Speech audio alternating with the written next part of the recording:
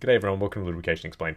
Today I'm going to be talking about synthetic esters with the COO of a company called Biosynthetic Technologies.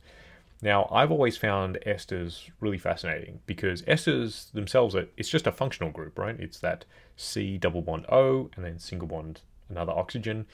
And that's very generic, right? You can have that functional group in an infinite number of different molecules. And so I've always seen esters as being a bit of a technology platform. You can really add whatever kind of functionality you want to an ester, and you can make it very customizable. And I think that there is the great potential that in the future we will see very customizable lubricants where you'll be able to talk to a formulation company and order a very, very specific product for your needs. And I think esters really fit that bill. They also fit the bill because they fit in with sustainability. They can be made from natural ingredients. They can be made carbon neutral or even carbon negative in some cases. And so in many respects, I think that esters could be the future of the lubricants industry. So anyway, I thought the discussion was really good. We got into a lot of technical detail as well as detail about the markets and manufacturing process. I found it fascinating. I hope you do too. Thanks.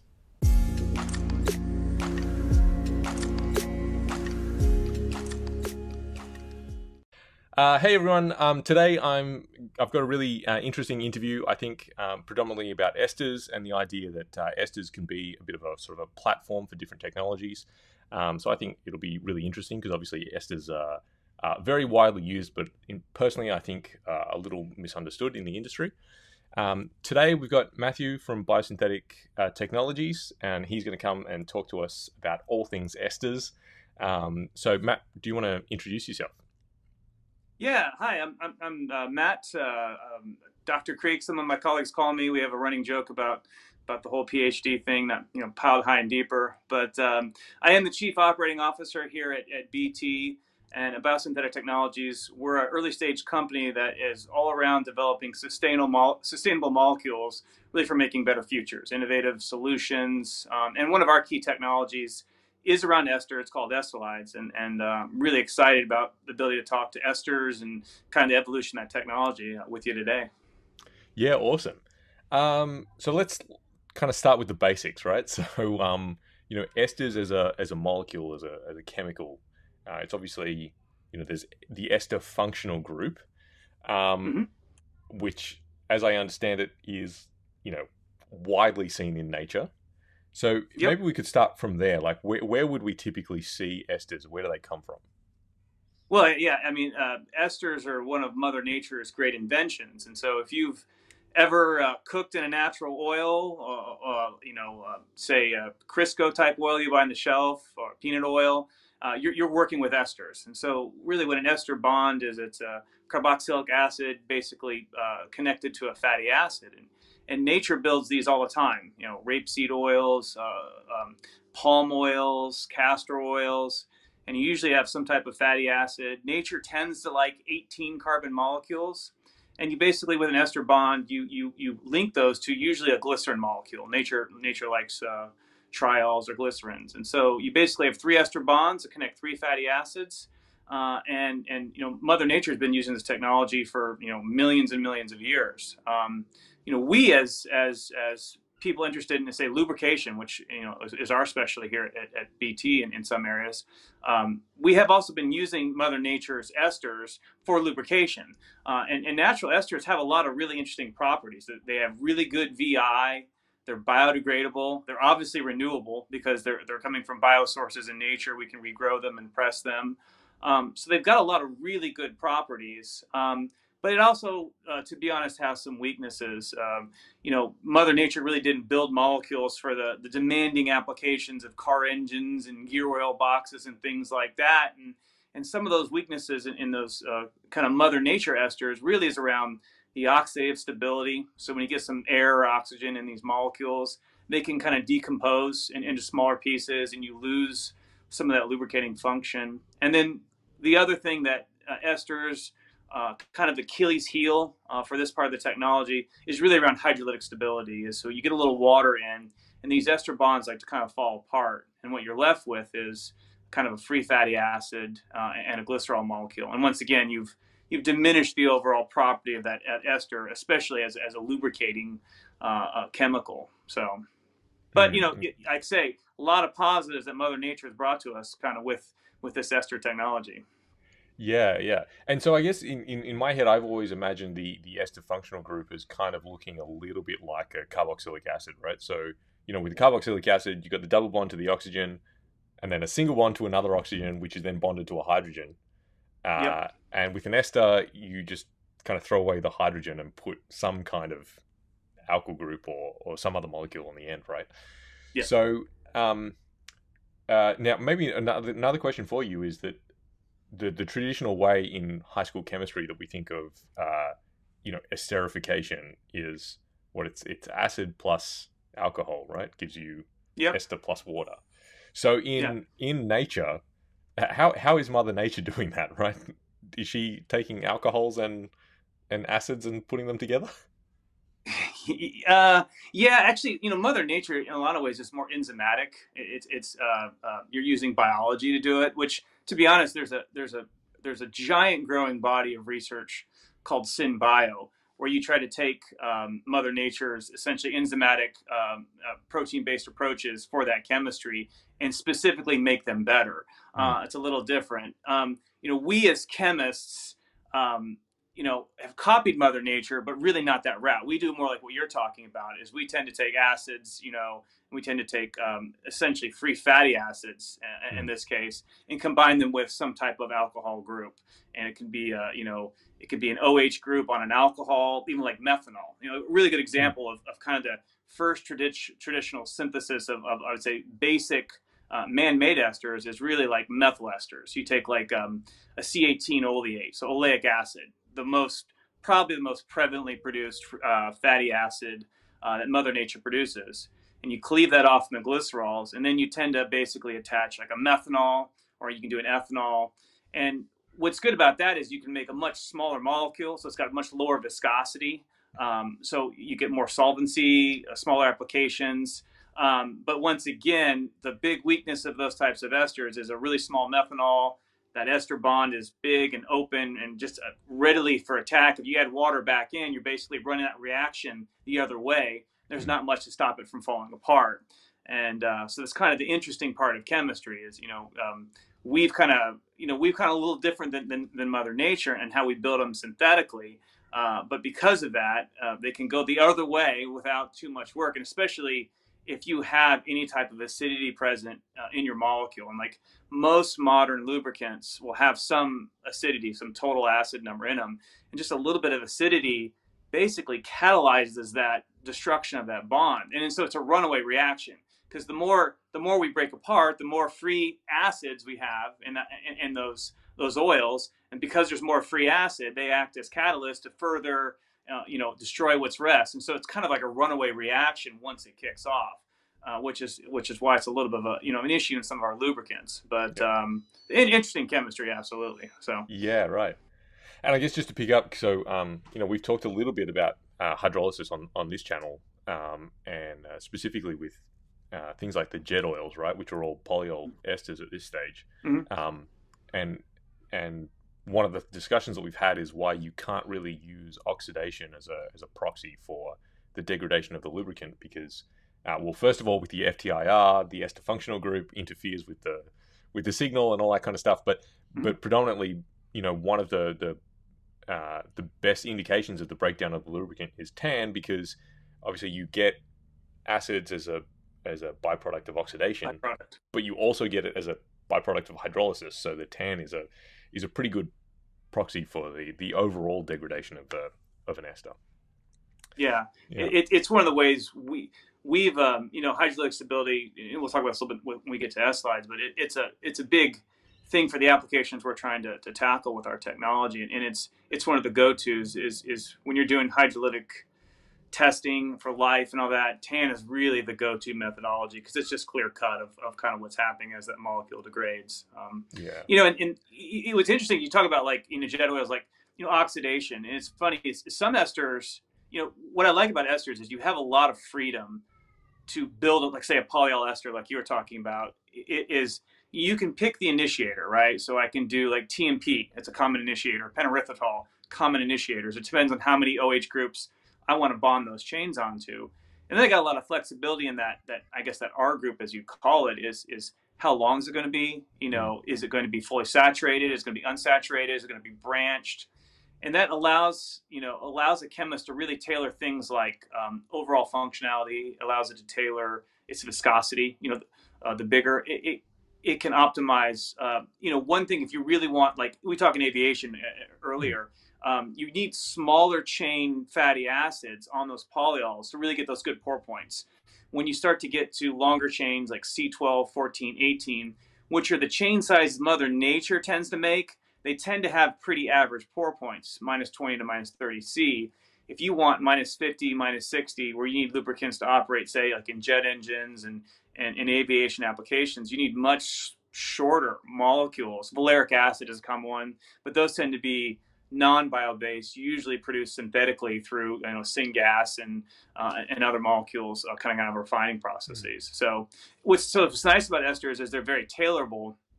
And there are things you can do with kind of traditional ester technology if hydrolytic stability is your go-to. And mainly the use of secondary alcohols and branching structure for steric hindrance. But in general, making primary esters like you do with polyesters, there isn't much you can do around hydrolytic stability. And so, when you tend to do these applications, they tend to be in dry applications. You tend to see things run around like toast tests that are dry versus like a wet toast test, because you get a little water in, and we've tested this ourselves, whether it's a monoester, a diester, a polyol ester, a complex ester. Once you start that reaction, it almost self-catalyzes because you're producing more and more of that acid, and so. But but oxidative stability can also be an issue for esters. If you're using non-saturated, for example, one way to get really good pour points with using C18s is to use, say, oleic acid with that double bond in there. You get a little bit of kink. You get basically, you don't get things overlaying in stacks. You get some branching that helps the pour point overall, but you're going to take a hit to your oxidative stability. So you're going to see that breakdown product in addition to the hydrolytic stability breakdown in those esters as well. So. Yeah. So maybe a couple of things to pick up on that you just sort of said there. One of them was, just want to be clear. So one of them you were talking about was the initiator molecule, and you were talking about TMP and a polyol ester. So just for people who are maybe not as familiar, so when you talk about the initiator, that in the acid plus alcohol reaction is the alcohol, right? So there are a bunch of different alcohols. You've got TMP, which you talked about, but I think most of the jet oils are NPG, right? The neopentyl glycol. NPGs, I believe some of them use penerythritols. Right. You can use things even up like the sorbitol. And what you're doing here is you're picking the functionality. So it's the number of those acid groups that I can esterify onto those alcohols. So the more alcohols I have, the more acid groups I can add, right? And that's an interesting one, because the way that I understand, let's say, polyol esters versus diesters is that the polyol esters, it's kind of like the alcohol you put in the middle, and then you attach stuff to all the different alcohol groups. Whereas the diesters, the alcohols are kind of on the outside, right? And the acids in the middle. Yeah.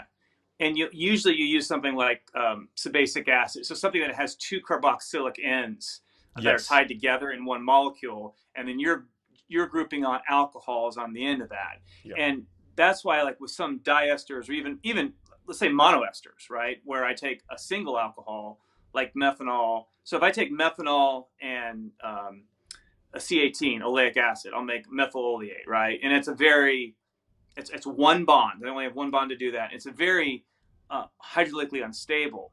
But if I want to improve the hydrolytic stability, I could take something like 2EH, which is another alcohol, but it's branched. It's a branched secondary alcohol. I put that on oleate, and you'll almost double, triple the hydrolytic stability because of steric hindrance. And so the same thing goes for diesters. You can kind of play that game because the carboxylic acid is really already part of the main structure you're adding on to. So you have a little more alcohol group. But when you're trying to make a bigger molecule like a polyol, you pretty much have to put the alcohol group in the center and build the chains off of it, or it kind of doesn't work, if you will, from a chemistry standpoint. So Yeah, yeah. Okay. And then two other things to pick up on, and then I'd like to come back to that hydrolytic stability stuff. So one of the things you talked about was oleic acid and the idea that it has a double bond in it and a kink. And we were talking about how that then affects the pour point, right? So I actually just did a video on the channel about pour point about a week ago. So I guess a couple of things to pick up on there. One thing that you were saying was that as the molecule gets longer and longer, right, that R functional group gets longer and longer, if that's a straight chain, then I guess if you were to zoom out, that molecule is starting to look more and more like a paraffin, right? Overall. Yep. So that's why it's negatively affecting your pour point. Then when you talked about introducing the double bond and saying that puts a kink in it, my understanding, geometrically, is that the double bonds are not straight. So rather than having a straight chain alkane, you now have a bend in that paraffin. And that means that the molecules aren't going to stack nicely when it comes to crystallization, right? So that's why that's helping you out with your pour point.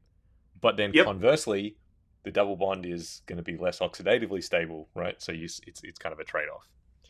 Yeah, you're a lubrication master engineer here, man.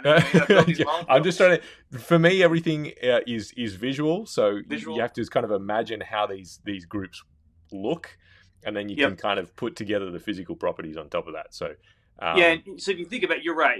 You're going to get basically what almost looks like paraffinic, like waxing type layering of these molecules that lay on top of each other. And as an example, we built molecules, the same molecule, with and without the double bond. So it's the same molecular weight, using the same starting materials, using the same free fatty acids, and we'll see pour point differences of almost minus 30 Celsius. So that one bond kink can take a molecule's pour point from minus 20 to almost minus 47. And so it's dramatic, that little conformation change, where instead of a flat line you're either like this or like this, right? Can have a dramatic effect on pour point. But like most things, it's usually give or take, and so the take in that case is you're using an inexpensive molecule, but you're suffering oxidative stability. Now you can recreate pour points as good using much shorter chains, and the way I think about that is they're not long enough to kind of overlap, and so they almost self kink a little bit because of the shorter length. So okay, and because I guess once you get shorter chains as well, again, if you zoom out, that molecule now looks less and less paraffinic because the ester functional group starts to dominate the molecule as well, right? And that's got polarity to it, blah, blah. Yep, polarity, that's, exactly. So yeah, cool. Now, so a couple of things I do want to touch on. One would obviously be hydrolytic stability, because that's, if you wanted to talk about negative perceptions of esters, hydrolytic stability is definitely one of the main ones. And the other one's probably on the seal swell side. For whatever reason, early on when 100% esters were used as engine oils, I guess it kind of attracted a bit of a negative perception around seal swell. So let's talk about hydrolytic stability first. So again, like you said, it's effectively water interacting with the ester functional group, breaking that down, and it's doing the esterification reaction in reverse, right? So instead of going acid plus alcohol gives you ester plus water, you're adding water to the ester and you're getting acid plus alcohol. Right. So that's how I guess I sort of think of it. Now, the way I understand it, specifically with what you guys do at Biosynthetic Technologies, is to use effectively the geometry of the molecule to reduce the chance of that reaction happening. So can you explain exactly how that works? Yeah, so our technology was I really think one of the key highlights what we tried to do with our what we call an Estelide technology was really fix that hydrolytic stability part of esters, because we like so many of the other properties. And what we've done is an estolide is a secondary ester. It's not a primary ester would be like what we've been talking about, the polyols, right? You take the alcohol group, you take the acid, you link them together. A secondary ester means you've kind of put it in the middle of something. So instead of these two like in groups coming like that, you're basically making a bond down the middle of something. So in this case, think of a free fatty acid. And you could think of, like, once again, oleic acid would be a perfect example here. So, the oleic acid in the 9-10 position of that molecule usually has a double bond. It can float a little bit, but for the most part in oleic, it's around 9-10. We'll then take another oleic acid with that head group, that carboxylic acid or that free fatty acid, and we'll basically, our technology allows us to create an ester bond across that double bond. And what we do now is we have what's called an estolide. So it's still an ester bond. We have essentially a catalyst and technology that does that. But now you've basically, instead of having a bond like this, you've got a bond like this. And if you just think about that geometry, it's harder for water to basically get in attack because there's now a steric hindrance along that ester bond. So it's a secondary ester bond. It does not mean, I always want to be clear of this, it's still susceptible to hydrolytic cleavage.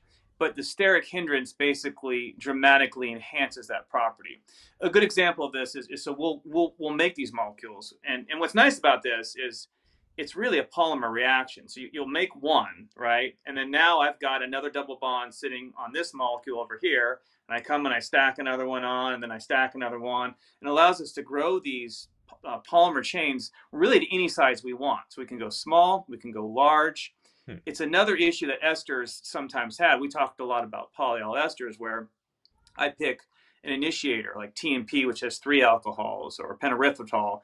In this case, I just keep growing until I get to the viscosity I want. So I can make very thin and very thick viscosities, but the chemistry stays the same across that entire chain length. And really, hydrolytic stability is never weak across any of those bonds. We've done hydrolytic stability testing. We've done the traditional ASTM methodology to show it, but one of our favorites is we built this, we call this torture test, and we take our material, our estolide, we put in like 1% weight by water, we stir it at like 500 RPM, and we heat it up to 180 degrees Fahrenheit, and then over time we measure tan, and we see a roughly order of magnitude increase in time until you get similar tan numbers from hydrolytic cleavage. So the steric hindrance really does work, and so it's an interesting molecule in that we're using, once again, kind of the building blocks of Mother Nature to protect the molecule better, and eventually delay the onset of hydrolytic cleavage from water entrainment. It doesn't go away completely, although we're researching technology that eventually may get us there for that as well. And when we get there someday, I could always do a follow-up show with you to talk about it. We have ideas, but it is very intriguing in that it moves the needle. And it moves the needle far enough that in applications where you could never consider an ester for use in kind of water applications, I think you now can. And so we find that, I find that quite intriguing, just, using a little bit of steric hindrance to solve one of your problems. So. Yeah, that's really interesting. So a couple of things that I noticed there. So first of all, you can basically keep the polymerization reaction running as long as you want, right? So now, I mean, traditionally esters have been thought about as rather low viscosity molecules. Now what we're saying is, with certain reactions, you can make a molecule as big as you want. So now we're talking about potentially having ester base stocks being the foundation for things like gear oils, right? Where traditionally we probably haven't, ester has always been a co-base rather than the main event, if you want to say that. So now that becomes a possibility. The other thing I just wanted to make sure I understand this correctly with the steric hindrance is, let's say, for example, you kind of basically talked about it being almost like a T-junction, right? At a road intersection. So if at the center of that T-junction is the ester functional group, you're using the fact that all of these molecules on the oleic acid? Yes. That you've got to imagine they've also got an electron cloud around them, that's kind of basically acting as a blocker to water, right? Yep. Um, Yep. to use American football terminology. um, just basically, like, literally geometrically getting in the way so that it's harder for a water molecule to get in. Yeah, and I think it's that, and the fact that if you think about, you're going into the middle of that oleic acid chain, and that oleic acid chain for the most part is a pretty hydrophobic region as well, right? It's Mm, a lot of CH groups, not as mm, polar itself, and so in some ways you're also you're kind of joining it into, now it makes it a more polar domain once you create the bond, but you're taking kind of that polar in group and putting it next to a relatively hydrophobic group as well. So I think there's some even enhancement that kind of comes from that. But yeah, so you've got it right. You're using the stereochondrics of that bond, and plus the kind of hydrophobic domain, really just kind of trying to create a shell that keeps the water away, makes it harder and takes more energy to get the water into that bond. yeah. So And do you get advantages over, let's say, something like a polyol ester, as an example, because you are also dispersing the functional groups throughout the molecule? Because it seems like the way that you guys are building it, the you might have many ester functional groups, but they're roughly, in terms of the geometry of the whole molecule, they're roughly evenly dispersed, let's say. Whereas with the polyol ester, all the all the oxygens, right, from the ester functional groups are all centered in the middle. So I imagine yep. that the having all the polarity in the molecule right in the middle helps to attract water to it. Um, Yep. this is my simplistic Whereas, thinking. and I think that's fair, is whereas on the S slide, it's evenly dispersed along the entire chain length of the molecule, and that actually it even helps in some other areas, not just around hydrolytic stability. That kind of even polarity, we think, also has really dramatically enhanced the overall solvency of the S slide molecules. Yeah, right. Esterides have some of the lowest aniline points we've ever measured in base oils.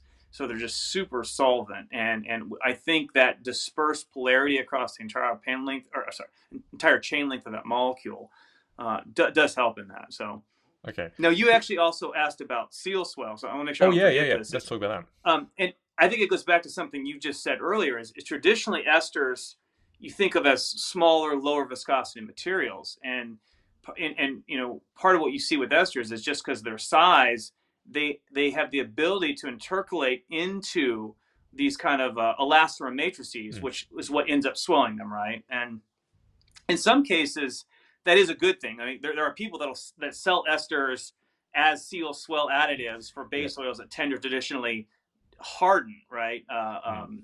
Elastomers, but it has definitely limited their impact on applications. Motor oil, I think you brought up, was a great example. Um, I will say this: our low viscosity Estelide technology looks a lot like esters when it comes to seal swell. They're smaller. It's basically one chain length. It's got similar polarity function, so it acts a lot like a seal swell agent, and we're aware of that. But what's interesting about our larger molecules, so like we make right now we have essentially an ISO 150 and an ISO 680. So you're talking about like the thickest of the thick gear Mm. oils, and those types of Estelide molecules are so big they actually can't get into the elastomer matrix. Right. And ironically, what we see is they tend to slightly harden the materials, because once again they have good solvency. They tend to maybe extract some of the plasticizers and other things out of those Mm. elastomers, and they'll slightly harden it, more like what you see out of some traditional base oils. So it's a completely different type of ester at that point. So Right. That's hilarious. So you actually get into a point where you need to add seal swell agents to an ester. we'll take a little, yeah, well, actually what we'll do is we'll take a little bit of our low viscosity Oh right, esterides yeah, and yeah, that dose makes them sense. in, and you'll get very good, and because of that we've been able to really we have fully formulated gear oils, hydraulic fluids, and motor oils, and we've been able to get through all of our elastomer testing, really because we can kind of tweak those two functionalities. Now, I will say, like, esters traditionally are really, NBRs, HBRs can be kind of challenging for esters, and we have to work on that. But on everything else, we've even passed some of the really challenging seal swell applications for maritime industry, for like Oh, stern tube seals and those, and like A Gear Marine being a good example. And so it's another reason why kind of the S-Lite technology helps fix what can be perceived as a problem around seal swell, and we do it by size. There's no real Mm. magic here. It's just Yeah, yeah. size of the molecule. So And I just wanted to pick up as well because you guys as a company, I mean, we talked about the potential weaknesses of esters as an engine oil, but you guys have actually made an engine oil, right? Out of the yes. ester lights. So, um, first of all, like, how did that project come about? And I I think what it was is, you kind of spoke this is esters kind of had a bad rap when it came to engine oil, and in some ways, so we wanted to pick what we thought was one of the more demanding applications where esters had not worked before, as well as show that you could make a biopreferred. We have in the USDA. Biopreferred program here in the United States, if you can get your bio content above a certain ratio, you can claim biopreferred status. So we wanted to see if we could check those boxes. And so we actually started with a fully formulated GFI 5W20, 5W30 motor oil and did the full engine sequence testing on this program. And it was us. We used estalides and a Group 3 blend, and we passed every engine test first time through, and which was really pretty awesome for a new formulation. We've done fleet trials. We did some work with the Department of Defense. We've got another green fleets, and we did this. My favorite story is we did this taxi cab study out in the Nevada desert, where we had 3 engines run on kind of conventional motor oil and 3 on ours. And after 150,000 miles of desert driving, you take the engines apart. The Estelite engines they were still shiny. yeah, And we talked about that solvency, natural detergencies you get with esters. I mean, it kept the engines unbelievably clean, even at drain intervals of like 12,000, whereas kind of the conventional, it's the standard kind of varnish and sludge you pick up with over time. And because of that, we're actually doing we're a small company, early stage. So our goal is not to be an in formulator of engine mm, oils, but we want people to use our technology. And so we are trying to right now spin the engine test to get the GF6 formulations on a 0W20, a 5W20, 5W30. And we're working with partners really around re-refined base oils in conjunction with estalides, because we think the two together have a really nice environmental story yeah. for the end user. So, again, this is just me trying to think through the logic of it. Um, in an engine oil, traditionally detergents and dispersants make up a pretty decent chunk of the ad pack. Mm-hmm. With esters having such high solvency for deposits and things like that, are you able to reduce a fair bit of the ad pack by using esters as your sort of core base oil? I think it's a good thought, and I think the answer is you look at our formulation and the results. I think the answer is yes. Unfortunately, what we did, once again, just because we can't spin too many engine programs, is we took an off the shelf ad pack that was GFI approved, ran the engine test so we could get through, and didn't really get the chance to do a lot of research around how much ad we could pull back. Mm. But I mean, the problem was, here's a good example. We passed every engine test the first time and the numbers look great. It means you're highly over additized at that point, right? Yeah. A smart formulator is going to pull that back, save costs, right? For us, it was a demonstration project, so we didn't run all the research. But I think you're spot on with how you could think about smartly formulating an engine oil because of taking advantage of some of those intrinsic properties of the esters. So Yeah. Okay. Awesome. If we could maybe pivot a little bit just to what goes into an ester, sort of a bit more on the manufacturing side. yeah. So I think, one of the things I've seen you guys talk about at Biosynthetic Technologies is the idea that you can have basically carbon negative or carbon neutral lubricant manufacture. Hmm. I think, again, just perception from the outside is all synthetic lubricants are made in the chemicals industry, and whatever feedstocks you're using, they must start in the petrochemical world. Therefore, in the end, everything is fossil fuel based, right? So like PAOs, for example, Yep. At some point they started their life as ethylene gas. Yep. So how are esters different Like, what are the components? If I had to break down the components of esters or esterlides specifically, where do they come from? Yeah, so the vast, I'll say, the vast majority of esters, but not all. Like we were talking about aviation. This isn't true all of them. A lot of them are biosourced. So Mm, you take natural oils, palm, castor, soybean. You split them. You create the free fatty acid, which is your acid parts, and then usually you take now uh, a crude or a crude petroleum based derived alcohol for the most part, because if you just use glycerol again, you kind of get the same natural oil, so it's not, mm, and you glue those back together as an ester. And so I would say 80% of the molecule or more is bio-derived, so oleo-sourced from Mother Nature, but not all these. If you're using, once again, low-pore technology, valeric acid, a lot of those can be 100% crude-derived. With our estolides, one of the really interesting things that we do is we have a couple sources that we can use. We can use high oleic soybean oil, we can use castor, and if I take castor for example, we're backward integrated with the castor manufacturing sites, and we'll use so the products coming out of castor, we split them, we turn them into very specific free fatty acids that allows us to grow up our estolides to the molecule. But what's interesting is being backwards integrated is on this site that we manufacture in India, is it's very close to the castor crush fields, and so mm. we get the castor oil in. We take the spent crush and mill, and that actually fires our boilers that produces the steam. That's the energy we need to drive our reactions forward. And so we're starting with bio-based materials. We're using steam generated from carbon that's been burned from natural sources. And actually, the vast majority of electricity, not all, but the vast majority is actually generated from a local wind farm in the Gujarat province.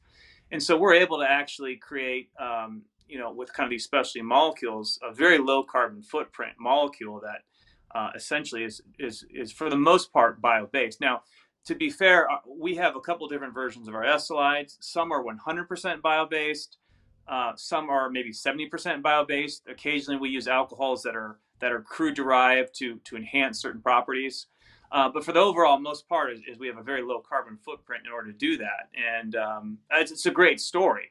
And now we're manufacturing, most of our chemistry is batch esterification. There's a lot of different ways to do esterification. You can kind of build giant continuous plants that are going to just kind of crank out one type of molecule, or a couple that are very specific, so you're not getting contamination. That's good. I mean, we need a lot of esters for certain things, but esters also have a very high degree of specialization, if you will. And Mm. there's a lot of companies that do this as well, because it fits well in kind of smaller batch. That means you can have a lot of tailorability on that smaller scale. And that's what I like about our technology, is on this kind of small scale batch, we can really customize this molecule for the needs of the end user. And I told you we can kind of grow them to wherever you need to go. And Mm. so if you need a small molecule, medium molecule, a large molecule, we can kind of grow it to your specification. We have a little bit of tailoring we can do on the in groups. We can change the source of the free fatty acid as well. And so we're doing that on a smaller scale. But like I said, and our goal is we like to look at the overall sustainability of what we do. It's one of the reasons we like castor as well. It's grown sustainably. It's not displacing other food crops. It's well integrated in kind of one geographic, so you're not moving it all over. So by the time it leaves the gate in India, we really only have to move it one more time to kind of our end user application. So Yeah. yeah, so And I guess it's a there's fun technology. yeah, I So mean, castor oil's got a pretty long history in the lubricating world, right? I mean, just yeah, the trivia is obviously castor oil, castrol. That's where yep, the name castrol comes from, right? So absolutely. So yeah, um, yeah, okay. So I mean, I was going to ask the question about the kind of ester, let's say, business landscape, right? Because like you said, you do have some of the bigger players cranking out uh, maybe what you would describe as being commodity esters, mhm. right? So you've got a menu of 6 different kinds of ester, in those viscosity grades, and if that's not going to work for you, then kind of tough. Versus what you guys do, which is a little bit more tailoring, and to me that's what the interest is in esters, because I guess we're going to title this Esters as a technology platform. it really does feel like with esters you can sort of build out the molecule you want. It's almost like having a bunch of Lego bricks and saying, I want to make make my own thing, right? Rather than what's on the box. So Yeah, exactly. yeah, And that's some of the fun. If you give chemists the ability to tinker, like we do with Estelite, just where we get excited, and yeah, a lot of respect for people that can produce commodity products every day in and out in spec on massive scale. I mean, don't get me wrong, there's a need for that for yeah. applications, but there's also a need for these kind of specialty applications.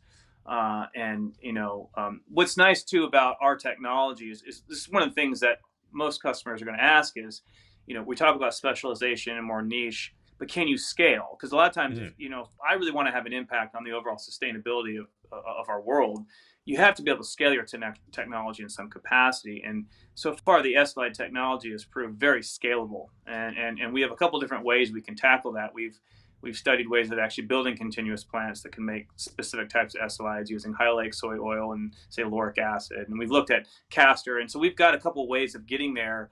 And if you think about it, that's important because in different regions of the world, not everybody's on the same technology. Castor, for example, is almost primarily grown in India. Like 90% of the molecule is grown in India. But if I want to produce SLIs here in the United States, I would probably want to use local sources of fatty acids, so local oil. And in that case, soy oil and high oleic soy oil is by far the predominant choice for making SLIs. If I'm in Malaysia or others, sustainable palm is probably something I'm thinking about, or in China, access to sustainable palm is better. And so part of it is being able to adapt your technology to the feedstocks where they are, where you are in the world. So Yeah, it's so cool. I mean, one of my sort of interest areas is what does the state of the lubricant industry look like in 100 years when we are in a post fossil fuels world? yeah. Without crude oil, you're still going to need lubricant, right? So what are we going to Yep. do? And esters seems like it's well suited to being one of the core technologies of the future. I'm like reading about the ionic fluids and all that kind of stuff, but I guess one of the advantages of esters is it sort of fits in with our existing technology and supply chains, right? So the cutover, if we ever needed to cut over from mineral oils to esters, that's a relatively easy change to make. Whereas with something like ionic fluids, although they're very cool, we're so far behind on the research side and like you said, scaling the technology as well. We don't have the manufacturing facilities to sort of really be able to do that, I guess. Yeah, it's funny. My buddy in graduate school in the same group, he started some of the early ionic liquid research, and I remember what it took just for him to make a couple grams of the stuff. But that's once again, you hit it. It's why I like SLIs is we basically drop into existing plant technology. You don't have to go buy some new piece of equipment. You don't need some new magic catalyst. You don't need some new technology to come out of nowhere. We can literally do it in plants that already exist, and that really helps from a manufacturing. Because you're right. 100 years from now, as we change over, if we have to rebuild everything, it doesn't make sense. And so finding things that fit, like S-Lides, I think makes a lot of sense. So On the application side, when customers come to you, do they request specific properties? Like how does that relationship happen? Is it more like they've seen your existing product line and then they choose something from the menu, or being that you guys are a sort of a small batch customizer of molecules, do they say, hey, I would like my ester to do X, Y, and Z. Can you build me a molecule that does it? I'd say the majority of our customers, they've probably seen our product literature. We've put together a number of what I call prototype formulations: gear oils, hydraulics, motor oils, and we're honest. We have the data and we have the exact formulations we've done. We've done blends with PAO. We've done blends with group 3s and group 2s and group 1s at different viscosities. And because most customers, we're realistic. Most people don't want to come in and do 100% drop-in replacement. It's usually a blend or some way of making the product, more tailored. So most are really kind of seeing that literature and take it. What we do see is we serve more than just the lubricant market. We're in metalworking, we're in personal care, and we'll see that we'll come in and say, I like this, but if I could have X, I could launch this whole new product line. And we actually, we've just brought it online. We built a new S-Lite molecule specifically around that custom request. I will say the only caveat on that is the global registry to pass the global regulatory process now for all the countries. If you want to launch a global project, it's quite expensive and quite complicated to register your molecule in all these different markets now. And as a small company, we always have to, early stage, we have to think about how we're using our resources. And so, we want to have kind of this core technology that we get out there. So it's not unlimited customization. We try to work in the framework of what regulatory we can change with the molecules that we've registered. But it was something that I didn't appreciate when I first started developing this chemistry, is just how much work there now is when you're building a brand new molecule from scratch on, proving to the regulatory bodies of really all the countries, is it safe? Is it effective? And so it's something to consider when you're developing new molecules and new formulations as well. And so a different angle to think about. And so like if you're thinking about what molecules am I going to choose, what different in groups, you want to use things that have kind of been used before or known that you can get some read across to help speed that process through. So, yeah, awesome. Hey, I guess I should call you Dr. Matt. Thanks. I thought that was fascinating, and we kind of you definitely answered all my questions. I think Esters is such a fascinating part of the business because of the customization, right? I mean, people talk about Esters as being a single group, and within the API groups they get lumped in with everything else, right? With PAGs and PIOs and everything like that. But yeah, the customization I think is a really kind of growing part. Maybe one final question before you go would be, sure, where do you see the ester market in, let's say, 20 years? I think I see it growing.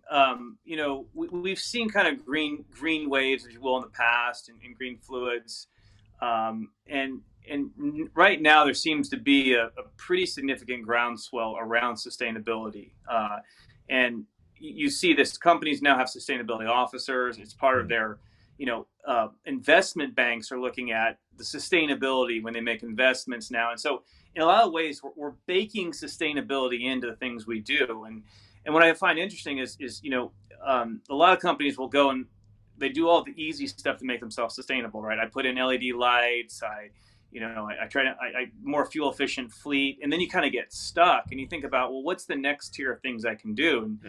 And that's why I like things like Estelides and Esters as well. If I'm running manufacturing plants that's using lots of metalworking fluids or hydraulic fluids that have to be replenished on a regular basis, that are all derived from petrochemical carbon.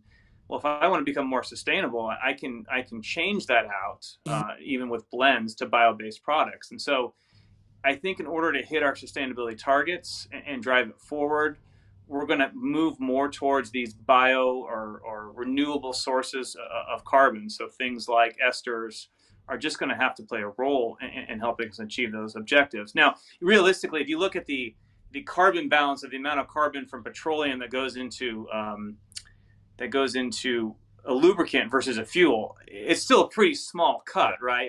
Just to be honest, I think 99.9% probably goes into fuels, and the small leftovers is really in the lubrication world. But that doesn't mean we can't make an impact here. And so I think you're going to see it with fuels. You've seen this a lot with fuels. A lot of syn fuels now are going this way, renewable diesels and et cetera.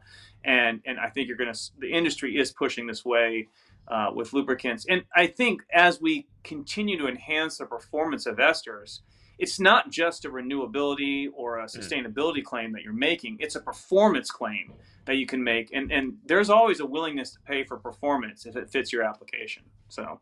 Yeah, that's interesting. And I mean, one of the things we talked about at a summit a couple of weeks ago was the idea of customization of lubricants, and end users, right? Like if I have a gearbox and I need a very specific, performance rating out of that gearbox, the idea that maybe in the future I'll be able to like request a very, very specific lubricant, and you can kind of only really get that from Esters and a couple of other platforms. So, Yeah. yeah, I think personally, I think the future is bright, but we'll have to see how it plays out. Yeah. Yeah, cool. Hey, Dr. Matt, thank you so much for talking to us today. Really appreciate it. Obviously, all the knowledge that you brought. I think we hit so many different areas of where you can customize esters. And so I think hopefully everyone really enjoyed the discussion. As usual, if you've got questions or comments, leave them down below, and I'll see if I can get to them. But thank you. Thank you for the opportunity. It's been a lot of fun talking about it.